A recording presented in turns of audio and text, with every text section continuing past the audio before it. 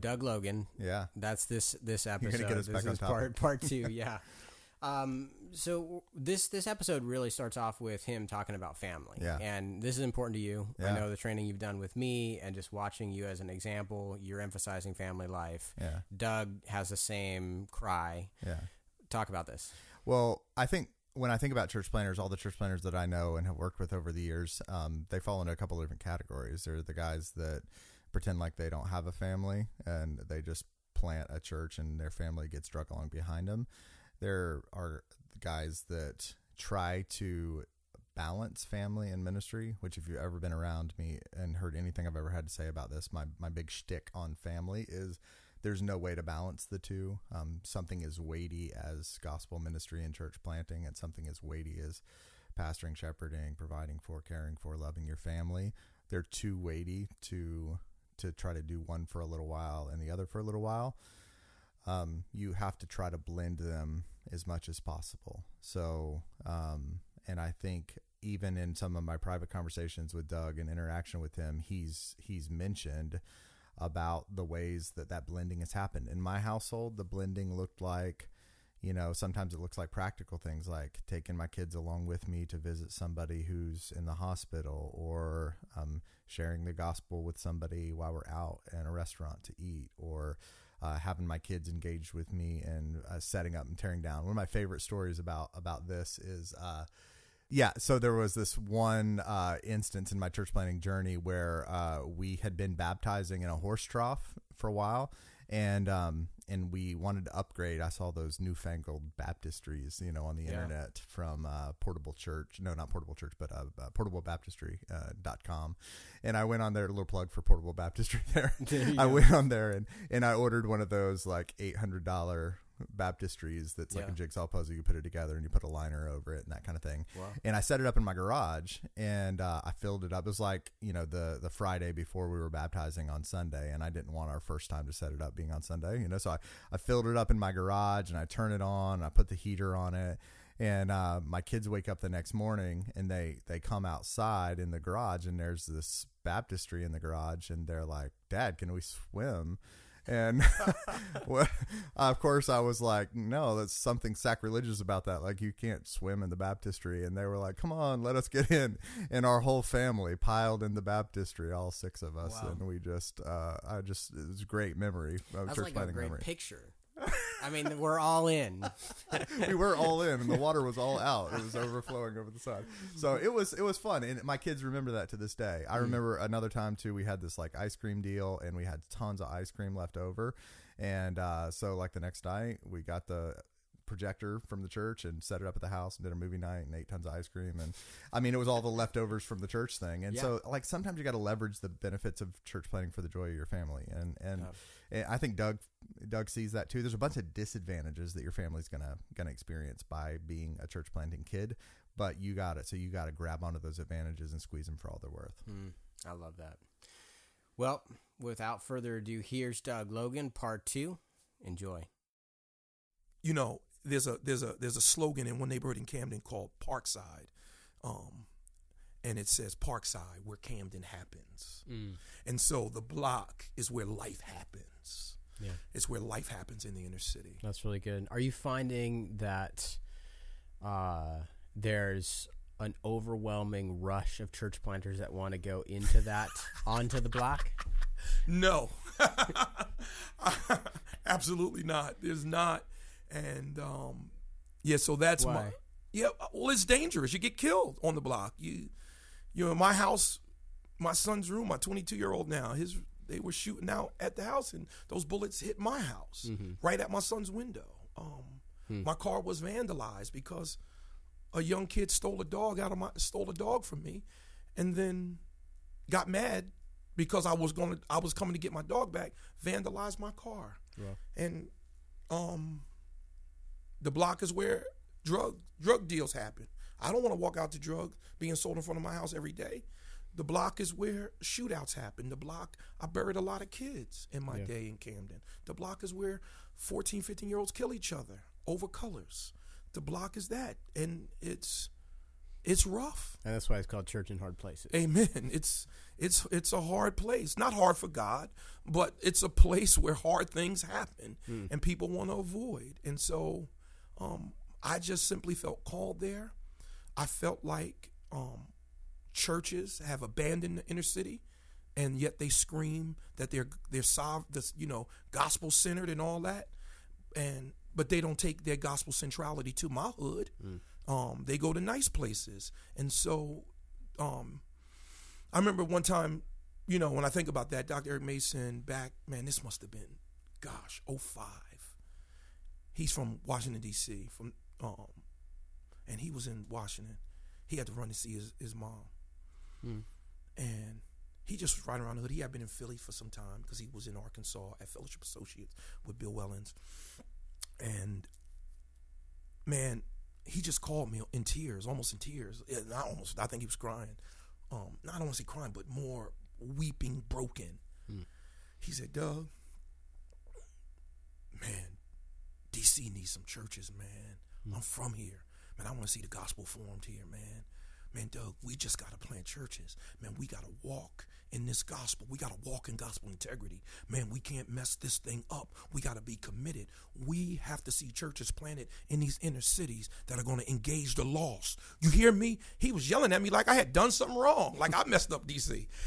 But I will never forget that passion. He says, we got to plant these churches in the hood. We got to do it, man. People are lost, man. People need the gospel. I was like, amen, amen.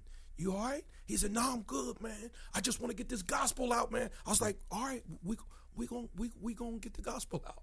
And that laid an impression on my soul. And so I began to pray, God, help us form something, a family of churches, a mission, something. And I was Acts 29 then. No, I wasn't quite Acts 29 then. I was in the process, 05, 06. And he was like, man, I'm asking God to just help us to plant in the roughest cities in America, the most neglected places. That's where we want to go. And so, yeah. And so, so when you get a guy, let's say there's a guy who's actually willing to do it.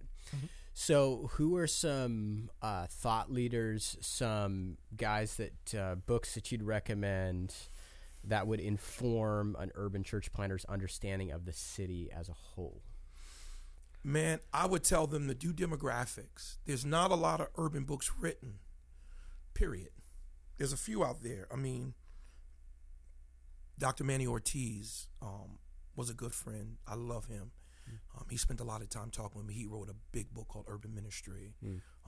One New People, about Hispanic church planting, the Hispanic Challenge. And of course, there's a lot of the Harvey Kahn stuff. But there's not a lot of stuff about urban church planting out there. Very few. If you Google it, and that's not to say nothing about my book. I just wrote What I Did book, right? And but that'll pop up in a lot of those Google searches. And that book's 3 years old. So when you run down history, there's not a lot. There are some out there, some really good ones. I think Urban Ministry by Manny Ortiz is good. I think that's good. I like it, and I mean, it was better when I sat and he told me all about everything. It was greater than the book, and I love the book. Harvey Kahn stuff, planting urban churches. That's good. We'll link to those in the show notes.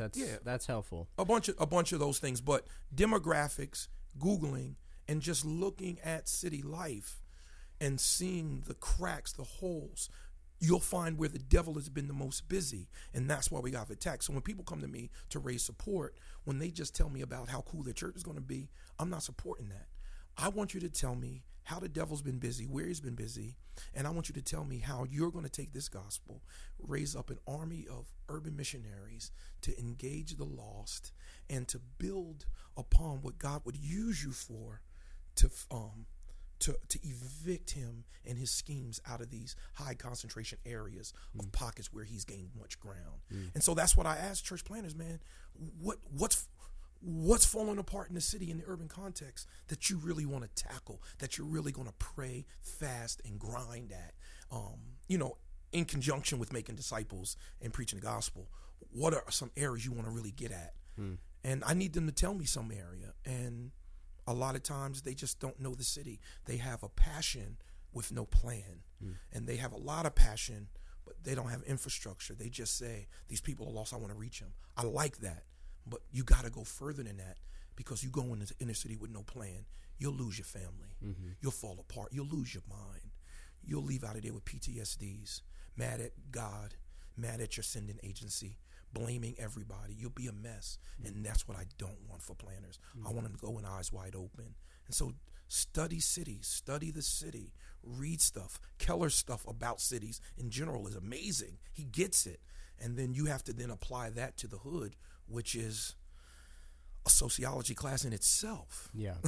So there's city and then there's hood. Yes. And those are two distinct things. So it seems oftentimes Keller's stuff is really strong when it comes to like city, and he's sympathetic to like the hood. Yes. But you almost kind of got to go to the next set of resources to really get, because it'll turn your brain around when you're looking at hood issues and you're just like, where do I start? Yeah. Because there's so many layers of brokenness. In your book, you talk about family and hope. Mm-hmm. Those are two of the kind of big points that you make early on, I think even in the preface of the book. And what did that look like in Camden? Well, we stated earlier, it was amnesty for my family to challenge and push back on me and not feel like they're standing in the way of God, because I've said ignorant stuff like that when they disagree with me. Well, this is God's blessing. You standing, it was ignorant, wrong, and sinful. By God's grace, man, they forgave me. So that was a big deal. Mm-hmm. And then on the flip side of that was fun. I wanted my kids to have some doggone fun. I didn't want their stories to be riddled with all we did was ministry. Nah, man, I wanted to go on vacation and to places they want to go to. I want to go into the swimming pool with them and play basketball. So we weren't just going to do ministry. We were going to have some doggone fun. Mm. I wanted my wife to be on vacation and not just say, we can't go on vacation because, our roof is leaking. Nah, I need my roof not leaking. Mm. And so it became incumbent upon me to create a household that was conducive for both fun, faith, and growth. And a lot of stories I hear from urban planners, older urban planners, was they didn't get to go on vacation. They always had a house this was wrong and that was wrong. And man, that ain't no good. That's not the environment I want my kid. Nah, I'm not with that. So I wanted them to be healthy because I wanted them to walk away from the hood with hope, not feeling like they did a bid under their dad as the warden and then walk away, go to college, and hate urban context. Mm. And so, and God. A lot of kids of urban planners, and they don't like they stop. Sometimes they stop they don't want to be bothered with God after a long 10-year run of murder and crime, broken houses, and no vacation. Right. They get bitter. And so I wanted the urban experience to be a ministry experience that came with me being a good steward of my family and protecting their well-being because I'm their dad. Logan Baptist Church is the first church I'm the pastor of, not Epiphany Camden. And so if the members of my household are dissatisfied with my pastoral ministry, well, then I have no way that if I can't manage my own household well, how do I walk into Epiphany and put somebody in church discipline? I can't, because I need to be in discipline. Therefore, I just wanted to have some doggone fun. And I wanted them to have hope that God can work and that God does work and that God was with us. And you don't know you have PTSDs until peacetime, right? Right. I didn't want them to leave and go to college and get to college and say, I feel like I've been in a war zone. Right. My dad, did me dirty. Nah, we're going on vacation. We going here. We going to the swimming pool. I'm getting you this guitar you want. I'm going to help you get a car. I'm going to teach you how to drive. We're going to grandma's house. And if you get city claustrophobic, spend the night at grandma's. Stay over Uncle so-and-so house. Go down there with Pastor so-and-so. And that's what we did. And so it allowed them to breathe and dislike the hood on days, just like I dislike the hood on days, and then love it again after you get over it after about 2 days. So did you build that into your fundraising budget from the beginning? So because a lot of what you're talking about there costs money. Yes. So you just said, we're not going to be cheap. We're not going to be cheap. Yeah. And I built it in. That don't mean I raised it. And so what happened was, man, I shared that with the church. One of my good friends, Dr. Bruce Finn, man, at a church, Covenant Church in Doylestown, PA. And I just shared the vision for church planning to raise some loot. And while there, I was sharing what I'm telling you about, man. I don't want my kids to be jacked up because of my calling and me ignoring them. And I don't want my wife walking away from me and the Lord because of my bad husbanding and pastoring. So I really want to set them up. They've asked me for some things, and I want to see those things accomplished. And I'm just praying and asking God to do it. And that intrigued one of the pastors. And next thing you know, one of the ladies at the church named Angela. So Angela put together this team of contractors. And another guy by the name of Chuck Davies. So Chuck Davies said, this is what we're going to do because we need long-term success and long-term health for you. So, man, I bought this house in Camden for like $60,000. And Covenant Church, along with Chuck Davies, they did probably a $65,000 renovation on that house and charged me about $5,000. Wow. And so, I mean, my wife was walking around and they were just telling, you would have thought that they were getting paid the way they ministered, catered.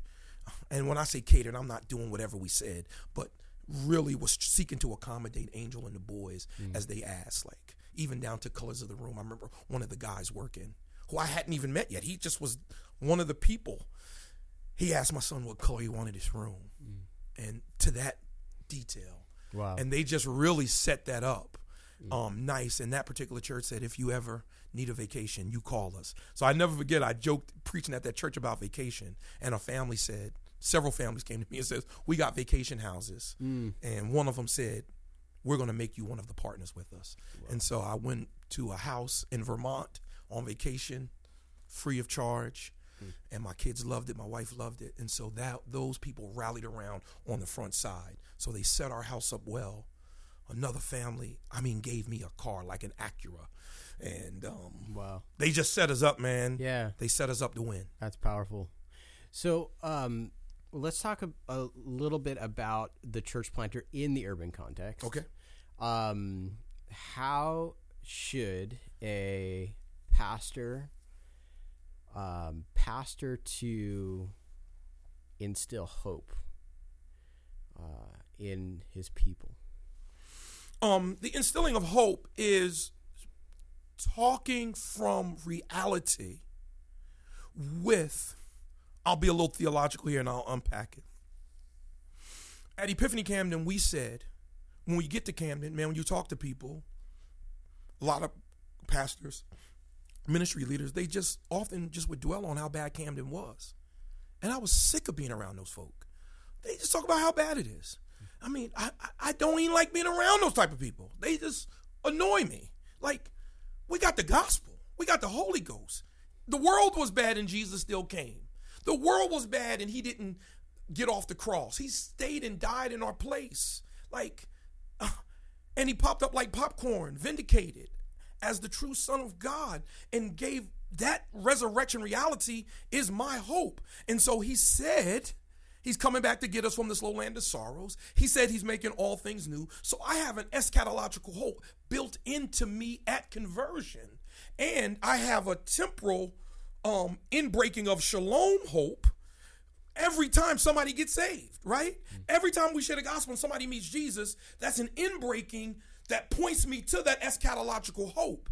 And so our slogan, because I remember we came in from a meeting, and every time we would talk to a minister or somebody in and around Camden, it was always bad. Like, yeah, it's rough out here. All they do is sell drugs. These boys don't pull their pants up. They wear their hat back. I'm like, okay. And this one got killed. Us all. I was like, tell us how God is doing. And nobody had a bad story. So we said this. We want to have an environment of grace with an atmosphere of hope. With an atmosphere of hope. An environment of grace with an atmosphere of hope. So when you get to Epiphany Camden, we believe we engage you from the door to the floor of the sanctuary. And we want to say hi. Our hospitality team, my wife led, along with one of the deaconess, Sarah, man, they killed it. Hug people coming in the door.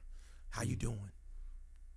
pray for you if your face is dropped. Come here. Don't even walk in there yet. Come over here. Let's pray for you because we want you into his gates with praise. And they would stop you at the door, and they were on their job. That hospitality team was amazing. And then, man, and we wanted to harp on the realities of the hope of God, not absent the mess of this world. But we weren't going to do mess of this world only. We were going to continue to point from this mess to the hope we have in Christ. We've been sitting here at a Planet Church and see the invisible church made visible through the preaching of the cross. And so we have the greatest hope. We don't weep like those who have no hope. We have the only hope that is hope, and that's hope in Christ, the hope that is within me, the Holy Ghost. Jesus has saved this nasty, wretched sinner who didn't deserve it. So I want to make sure they know that in the midst of their addiction, in the midst of their poverty, in the midst of their domestic violence, in the midst of death and murder and violence, I want them to know, I don't care how bad it gets, we have the only hope that is real hope, and that's hope in Christ. And so you're going to leave knowing that sin is nasty, evil, and disgusting, and you have sinned against a holy God. But you're going to leave knowing that Christ gave us hope in him. So I'm not giving you... I'm not going to beat you down with how bad it is and then walk away. Now, I'm going to tell you how bad it is, but I'm going to tell you how good God is. Jack Miller, Dr. Jack Miller, professor at Westminster, he, in many of his talks, he wrote some stuff called Sonship. And he would say this: cheer up. You're a worse sinner than you could ever imagine. That's what he would tell people. And then he would leave this long, awkward gap. He was like, Pastor, he would say something like, Pastor, man, I'm hurting. I'm depressed. I'm struggling. And he would say, okay, cheer up. You're worse off than you thought you were. And then he would leave that awkward pause, and then he would say, but cheer up. Christ is bigger than you thought he was. And so we just wanted to live in that pocket of a reality of hope. Not this fuzzy wuzzy was a hope. Not this hope absent the reality of sin and death and dying, sin and separation from God. We teach that, preach it hard, but not without the resurrection hope that Christ brings to those who will repent and call on his name. Amen. And so we just got to do both. And a lot of churches don't. Yeah. They preach the bad, and then they say grace at the end. Right. And it's like, give me more grace, bro. Right. Yeah. So what would you describe as the characteristics of a urban church planter? What are some of the things he's got to have? Man, he's got to have three things. I was working on this for my doctorate. IQ, EQ, and CQ. And then a small, I like tri-perspectival. I got a John Frame spirit. And so I like the tri-perspectival, but then I'll extend out to multi-perspectival and add the MQ as well, but small, because the CQ covers it. And so IQ, he's got to have a theological intelligence. He's got to be in the Bible. He's got to know the text. And I'm on the board of a seminary, board of trustees of Lancaster Bible College Capital Seminary. So I believe in seminary, even though I just got a degree in 2016, only a 16-year master's. And so you just can't go out there with passion. Theological. You got to have theological. EQ. Second one, EQ. You got to have an emotional intelligence. You've got to be able to deal with the realities of death, dying, and still maintain a posture of hope. You've got to have a David where you encourage yourself some days. You got to have a Joseph posture where even in jail, you still know that God is with you. You've got to have that. And that Daniel in the lion's den, believing that God was going to not remove his teeth from the lion, but God was going to turn the lion's den back into the garden pre-fall. And so then, and that's the EQ. And then the IQ is, the CQ is the cultural intelligence. You've got to know how to maneuver and handle the block in a way that's culturally relevant and yet without compromising theological integrity. And so, so you've got to know the block. You've got to know culture. I was coaching a guy last night, and he was telling me he was going through some stuff, and a bunch of people are in the parking lot smoking weed and, drinking in the church parking lot. And so I was like, bro, they got to go. He said, man, I ain't just ready to go over there and tell them to get out. I said, well, listen, I want you to go over to one of them and say, hey, man, praise God, I'm Pastor so-and-so. Man, I really glad you guys feel safe at the parking lot, feel good here, but, man, I need you to really do me a big favor and a big blessing. I need y'all not to smoke weed and drink all up in my parking lot. Man, I just want you to honor God, and I really need you to honor me because I want to honor you. I said, say that, man. Say that. And if you got to go Chucky Fried Chicken or McDonald's and grab some Big Macs and bring them with you, right, do that. And he said, all right, that's a good idea. I said, send me a check. Don't just thank me. And he didn't call me today, so I guess they didn't kill him. So he's probably safe. There you go. So cultural intelligence is so important. Navigating funerals, navigating through gang wars, navigating through as you minister to drug dealers. Navigating through stuff like wife and wifey. Wifey means you're not married. That means y'all just together, acting like y'all married. How to handle, how to do premarital in those situations. Navigating at the jail. Navigating without being deemed a snitch or a narc type person, but being a pastor. It takes cultural intelligence. So those three things I think each guy needs to have. Yeah, that's great. Man, that's awesome. I know that so in my context in Baltimore, we've I'll just be real transparent about just going into that setting. Definitely was committed to the urban setting. But as I assessed kind of what was going on in the city, I discounted the historic black church because they don't have websites. So when you're moving in, you're doing that demographic work, they're kind of invisible. And then what is visible, like on TBN or on Facebook live streaming of maybe a black church, is like Charismania. And so for about a year and a half, I just kind of like chalked it up that this is what the historic black church is. And then started, it was through one of Tim Keller's conferences. He had Charlie Dates there. And Charlie was explaining, hey, here's the importance of the historic black church. They're some of the few, pillars that are willing to go into the neighborhood, to be in the worst parts of the neighborhood.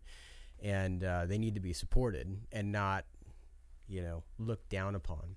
And so I started attending my Second Antioch Baptist, which is 3 blocks down from where I live. And sweet group of 10 people that gather, and the pastor, wearing his robe, gets up and says, we're in John 9. We've been going through the book of John, teaching verse by verse. And I had to understand, I had to learn that there's this distinction between, there is a charismatic side to some black churches, but there's a beautiful culture that exists there. So knowing that context, and then I've got some guys in my church that are that have come out. So Minister Keys in my church, I've got couples that have come out of a black context. How should I feel bad for having those guys in my church? Have I stolen people from another church? And then the second question is, how do I support Second Antioch Baptist? Well, I think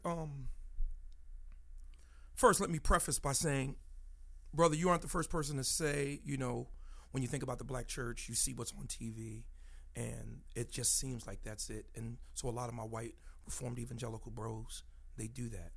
And as an African American in evangelicalism, Reformed, who was at a historic white 200-year-old PCA church, 10th Presbyterian Church, I'm not allowed to do that dismissal. So I would challenge people who do that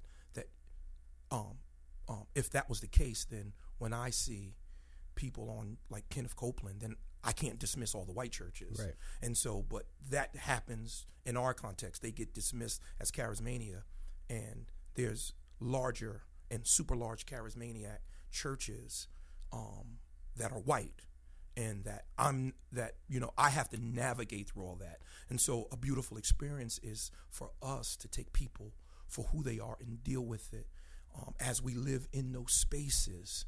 And it's hard. And but we have to do both, and we have to see both. So I praise God, man, that as God gave you an epiphany about that, that the disciples you make, white and black, will not dismiss anybody. Right. They're going to take people at their head, and that's got to be front loaded into our discipleship and to our leadership development. Dr. Eric Mason made that very explicit with me to go over to the city, and he needed me to meet with multiple churches that didn't agree with me on purpose. And I did, and wow. it was rough. Because most times I was being told, so you're a reformed, well, you're the, and so I was like, I called Pastor. I was like, I don't want to meet with him. He said, you finish meeting with them churches like I told you. So he wanted me to meet like 7 churches, which I did. So I did OPC, Pentecostal, Baptist. I just did everybody in the city I could, and met with a lot of guys. And I met some good brothers. Period. I had a good time. Was that a learning experience, or did it have some carryover beyond just you learning something in the meeting? It needed to remind me that you can live in Reformed evangelicalism in that TGC world, that seminary world, RTS, Cord Conwell, and you can ignore the realities of the inner city folk because you'll live so up there. You'll live so up in the conference, live so up in the seminary, live so up in the books we read from Crossway and Lifeway. And then we're not on the ground level because people in my city don't have Crossway and Lifeway. Right. And many of them didn't go. So I can just live above that, and I needed to live with them. I needed to know them, and I needed to ask God to show me value, remind me of the value, because as a church planner, you can get to the hustle and bustle of doing the church thing like we've read from Ed Stetzer, like we've read from different authors, and forget that Reverend so-and-so, 70 years, been pastoring that church 50 years, ain't cheated on his wife, and been preaching the gospel, but he just doesn't use words like reformed and ecclesiology, but he's been preaching the gospel. So you can forget that when you live up in the world, when that's all we say. And so that's important. So to the 2 questions, the one question would be, are you stealing them? Well, first, they're God's sheep and not ours. So we're stewards of them. It's stealing if if we're dogging, blasting, and trying to destroy them without going and having a conversation with them.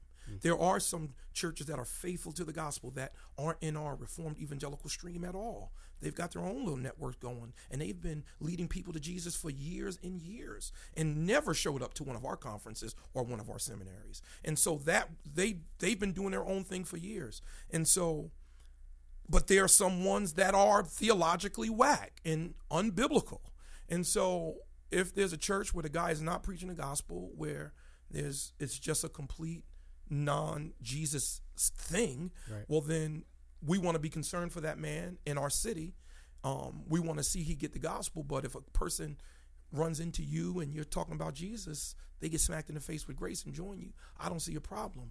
But if and it's still not stealing, even if they left a good church and come, but I would push them back to go talk to them and not receive a story about how he ain't doing this, I ain't being fed, and you got the good stuff, you let us dress down and stuff like that. Nah, don't accept that.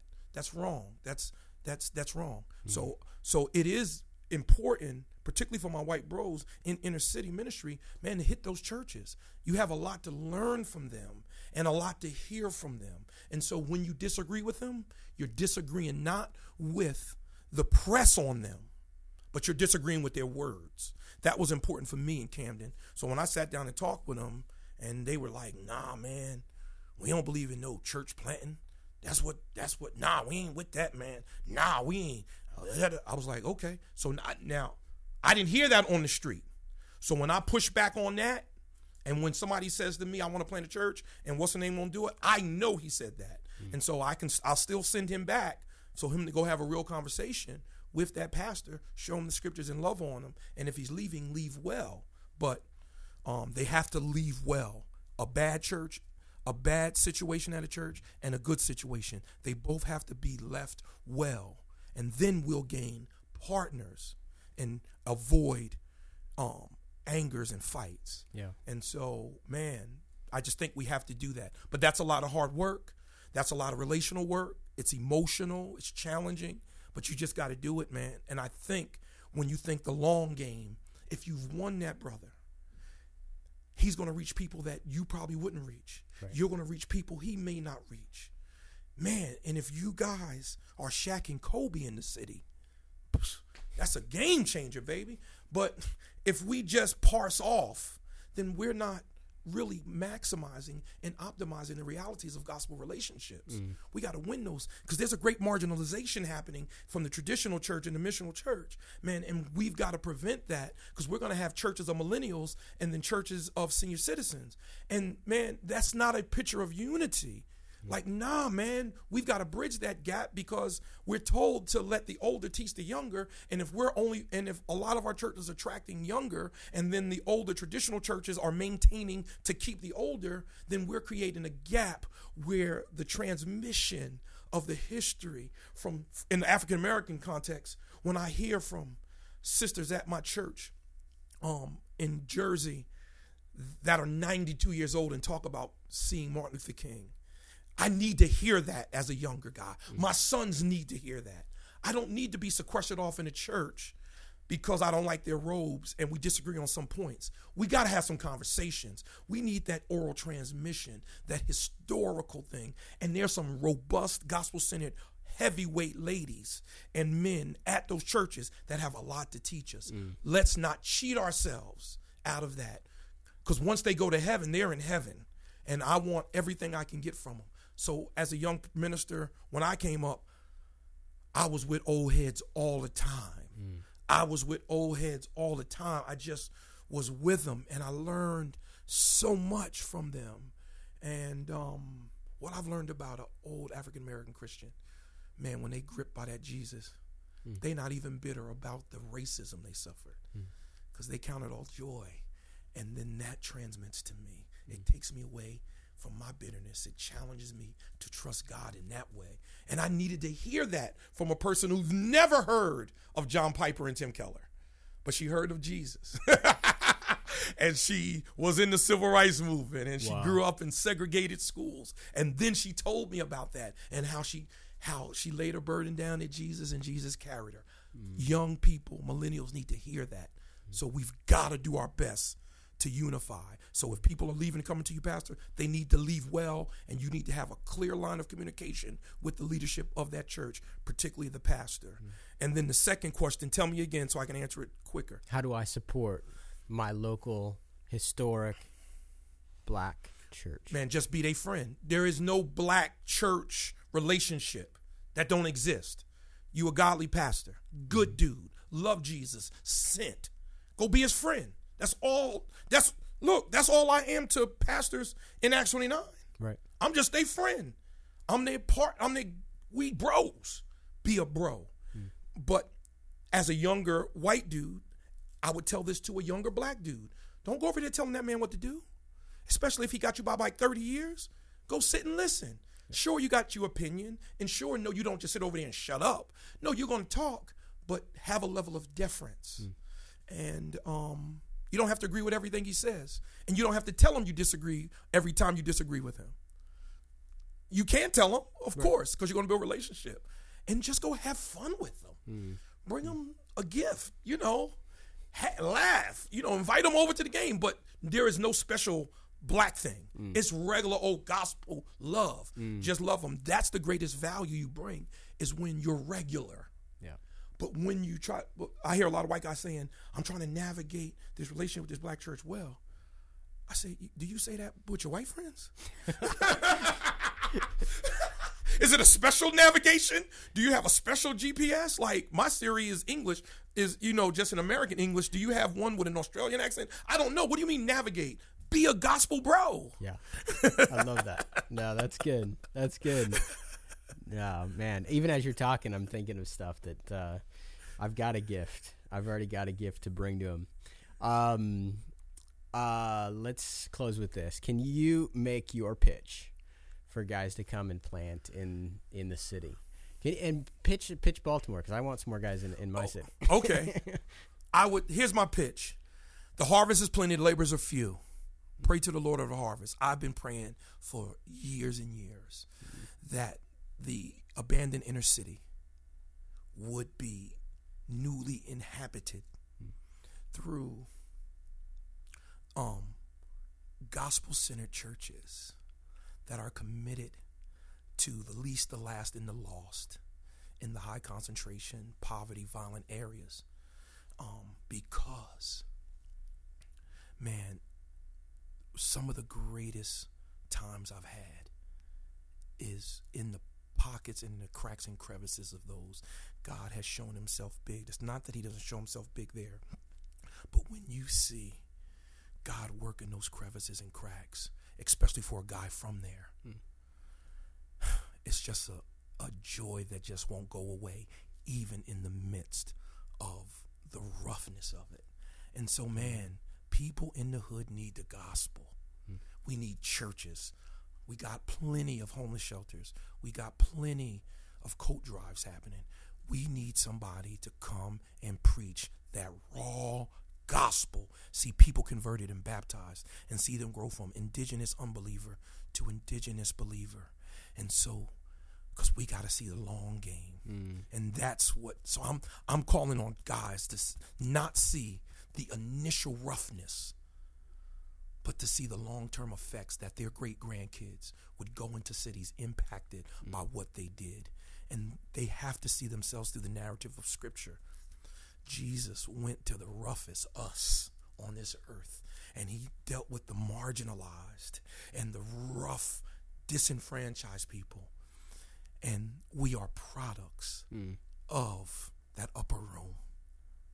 We are products of his ministry to the highways and byways in that whole region to see it go. Man, and look what he did with 12.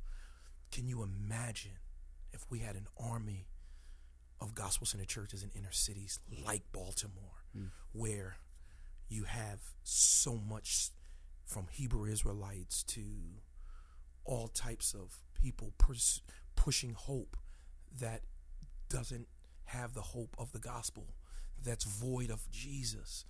I want people to have an Acts 17 moment, walk through and see everybody else being worshiped and not this unknown God. I want us to have that moment where we're provoked in our spirits to go and see the city transformed block by block by the gospel. He can do it. It doesn't get reduced in the hood. The same God that works in the hood works. So I want some gospel gentrification. I want the gospel to change the area around. Gospel gentrification. That's I want good. The gospel to do it. I don't just want developers. I want the gospel developed in people to revitalize the city. Amen. And that will make the houses nicer because folk that's been touched by Jesus, led by Jesus, they should take care of their stuff. No, amen. Doug, thank you so much, man. This is such a blessing. How should people connect with you? You're on Twitter. I see that. Yeah, Twitter, Pastor D. Logue. I'm on Facebook. I'm the worst on those things. I normally click on them and then disappear for the rest of the day. But I'm easy. Acts 20. Doug, you can go to Acts 29 webpage. I'm on there. Send me an email. I will respond. Not a robot. Cool. And I will respond. So just get me that way. My book is available on everything. Amazon, yeah. So, yeah, do your thing, man. Thanks for having me, brother. Great time with you. Yeah, thanks, Doug.